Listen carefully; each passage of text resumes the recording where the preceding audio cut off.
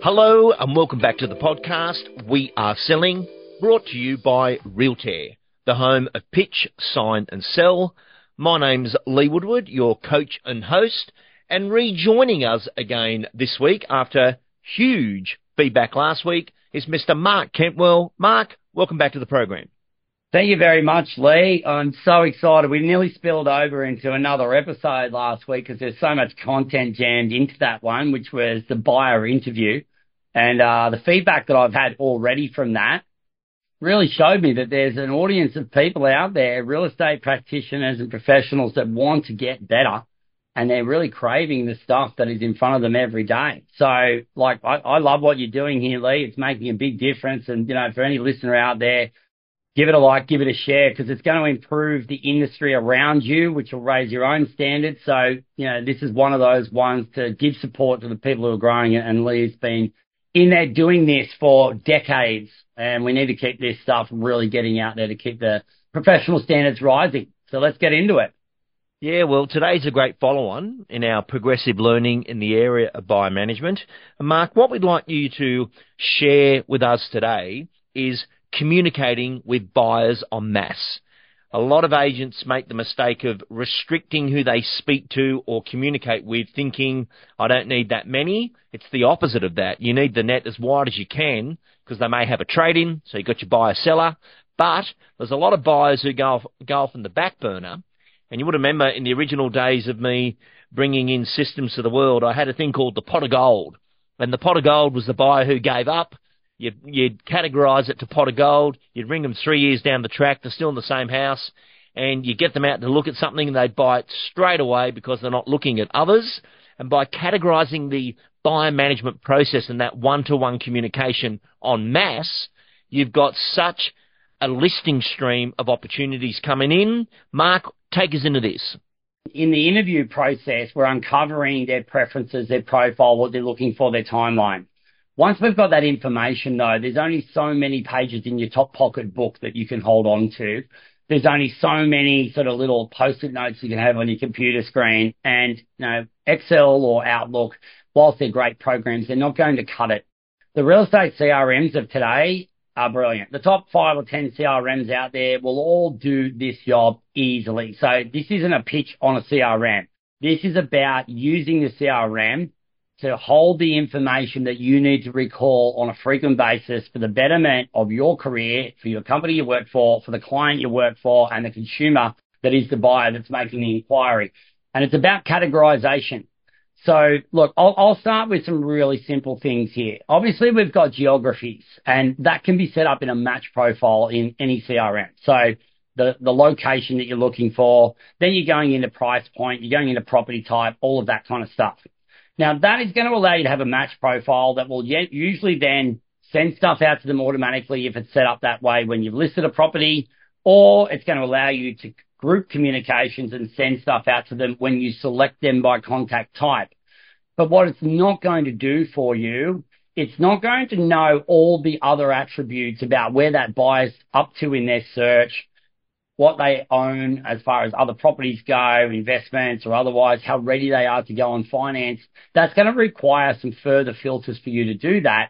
It's also going to require you to be tagging or putting some sort of note against them on the ones that you are dealing with specifically.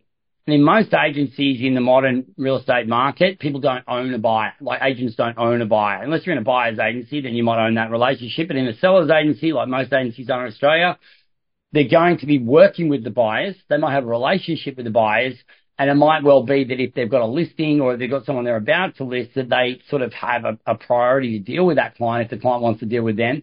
But from a buyer's point of view, it's about providing service to them. To provide service en masse, we need to categorize them into tribes. We've talked about geography. We've talked about buyer match criteria. What I'd like to talk about is like the temperature of the buyer. So if you think about the temperature of when they're ready to buy, I like to use something like hot, warm, and cold. Some places use A, B, and C, or 1, 2, and 3. All the CRMs are capable of doing this, and I've been inside most of them. You would have seen the same thing. What do you prefer, Lee? Do you like temperature, or do you like a number or a letter? Yeah, I like temperature because it's different to A, B, C. No one ever rings the C's. And I think it's important when you're categorising a buyer unless you got your own groovy stuff there of buyer seller because you want to categorize it. But by temperature, I think is a good way of doing it.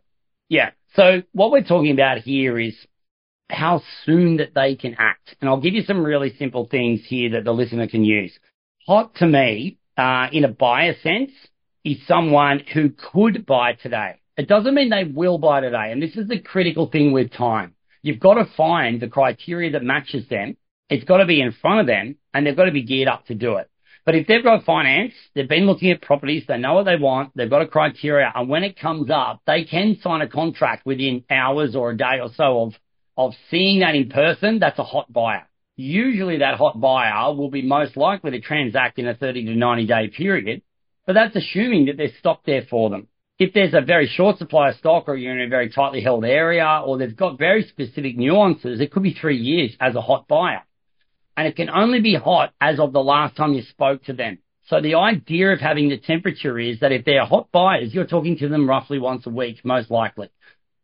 Could be more if you've got stuff to talk about, but like even just checking in, has the criteria changed? It's about 1 in 20 buyers from the national research I've done, speaking to a lot of people like yourself, Lee, speaking to people in data teams at REA, Domain, and all the big houses, is that it's about 1 in 20 people that buy the specific criteria they started with. Right, so that's an amalgamated response. 1 in 20, so 5%. So 95% are buying something different than what they first told the agent. How do we know it's different? We talk to them. And this is why you need a communication plan. Now, if they're warm, it's like a hot buyer, but there's usually 1 or 2 factors that aren't ready yet. So they might be waiting for a kid to finish the HSC, to finish off the renovation on their house so they can get it revalued so they can borrow against the equity. They might be waiting for a job transfer. There's all those sort of things. Or it could be dependent on their house cooling off or something like that. But if they're conditional on something, they'll generally be warm. And you need to know what that thing is. Because if you know what that thing is, then you can work with them on that thing, maybe help facilitate that to speed up, or just communicate with them until that changes. If they're cool or cold, whatever you want to call that, usually to me, that is just saying that I have no intentions right now because there's too many other things that could need to change beforehand. However, you've got my details, you've got my criteria, and if you've got something that you think I need to know about, please let me know, but there'd be a series of other things. So hot, warm, and cold is an important filter. I'll pause here, Lee, in case you need to ask anything about that, because then I'll go on to the next one. Really good, and described there with clarity. And I think a lot of people underestimate buyer management. They think it's easy, and if they're going to buy it, they'll go with us. But stimulating a buyer is when you are able to get them to progress further from cold to warm to hot, because you say, if I had the perfect thing today, would you be in a position to sign the contract and take it off the market, or are you prepared to wait? And you know, that direct hit when you've got that perfect property. Someone could be freezing cold and signing a contract that afternoon, and we shouldn't underestimate what's possible. Mark, back to you. Yeah, absolutely. So we're just talking about buyers at this point, but you noticed in the buyer interview series that we did, the first podcast of this series, and listeners, if they haven't heard it, could check it out. I asked a lot of additional questions about other properties that you own, where you're up to on finance and stuff like that. And that opens up the door for people that are, like you talked about before, the buyer-seller, or they might be the buyer-investor. They might buy the property, put a tenant in it, maintain their own, and then switch and put a tenant in the one they lived in, or any variation of that. But if they own a property that could be transacted or be leased out as a result of buying, we want to give that a name. So this is where I came up with the category of B1 to 4, buyer 1 through to 4. Different than the temperature. The temperature is about their ability to act. The buyer 1 to 4 is more about them as a status. So if you look at buyer 1, it's a seller buyer. A seller buyer is someone that owns a piece of real estate that is likely to be transacted within 12 months of buying the other one, either before or after, or leased out. Because then they're a potential vendor or a potential landlord. And that's a very valuable relationship. And if you know about that, and you know about where they've come from, you got their address and you can categorize that, that's important. Buyer 2 is different. Buyer 2 is someone that has been actively looking at properties. They don't have a property to sell in the picture, so they're not a buyer 1, but they've made bids or offers already on property somewhere in the market. Now, I asked you before in the buyer interview on the first episode of this, where you were up to if you'd been looking at properties and you hadn't been looking at them. But if you'd been looking and you'd bid on other properties, you could be in that stage where you're sort of on the rebound, like people talk about after a relationship that didn't work out. They want to get back on the scene. So someone that's just missed out on an auction, the amount of deals that we've done with someone that's missed out on an auction, we've sold them a neighbouring property within hours. It's unbelievable. And I talk to a lot of the on-site auction guys. They do it all the time. You've almost got to gear it up in case that happens. But you're not going to know that unless you've asked the question about what they bid on and asked them more information, which helps them better anyway. Buyer 3 is someone that's got a category. They know what they want. They know their match criteria. They know what they're after. And it's just saying, look, I've got a complete contact record on this person. We don't need to be asking a heap more questions. We know what they're after. We just see if it's the same when we talk to them next. And buyer 4 is we need further qualification. This interview is not complete. They might have been in a rush. They might have been rude. They might not have been asked a question by the agent, which is the most common symptom here. And we need to find out more about them. I throw in some other categories there with investor or INV for short, because they've got a specific penchant towards investing, so you can filter them to send them investment properties. I do the same for downsizers, because even though they're a buyer 1 by virtue, we know they're more likely to be going from a big home to a small home, and there's going to be some considerations around that. I do the same thing for first home buyers or FHB, because those first home buyers are going to have a more specific brief and they've got a few more things to navigate. You can do other sub-tribes on top of that, but those tribes seem to be enough. If they're all in a residential context and we're not worried about commercial, there's a lot more nuances in there. But if we've got those categories, we've now got tribes of people. With those tribes of people, you can set up rhythms of communication. You can set up different ways of marketing to them. If you're clever and using AI a lot at the moment, you can write ads for first home buyers, investors, and owner occupiers that are not on their first property. You can write all of those ads in one go and market the property in 3 different ways to 3 different tribes that is the same property. And this is where we can go when we've got the right data that's categorized in the first place.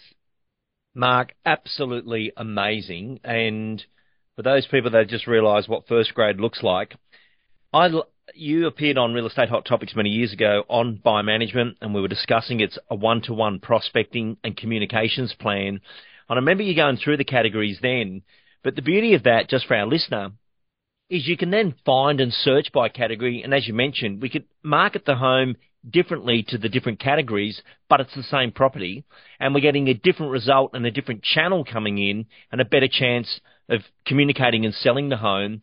But then, Mark, you've got that great opportunity to walk into a listing conversation and say, look, we don't just have buyers. We've spent a lot of time categorising a 1, 2, 3, and 4, which means we can do this for you. It's not just about whacking it on the net and getting a response. And Mark, you follow that brilliant sequence of attract, engage, commit. And I think this really brings home how detailed you've made that.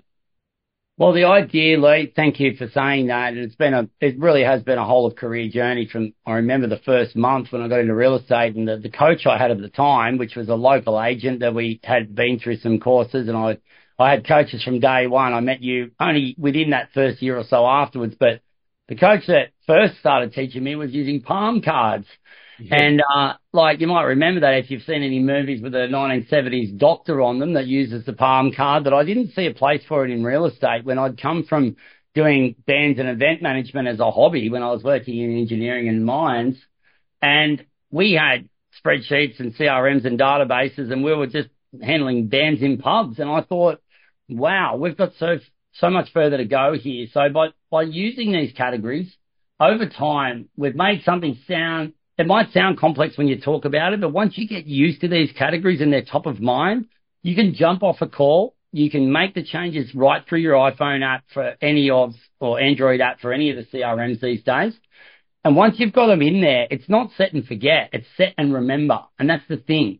If you can remember what that category means, you can pull that category up and you can communicate with those persons like they're the only people on the planet. And that's one of the keys in marketing, selling, or just providing good customer service that I think that in real estate, now more than ever, we've got to do that.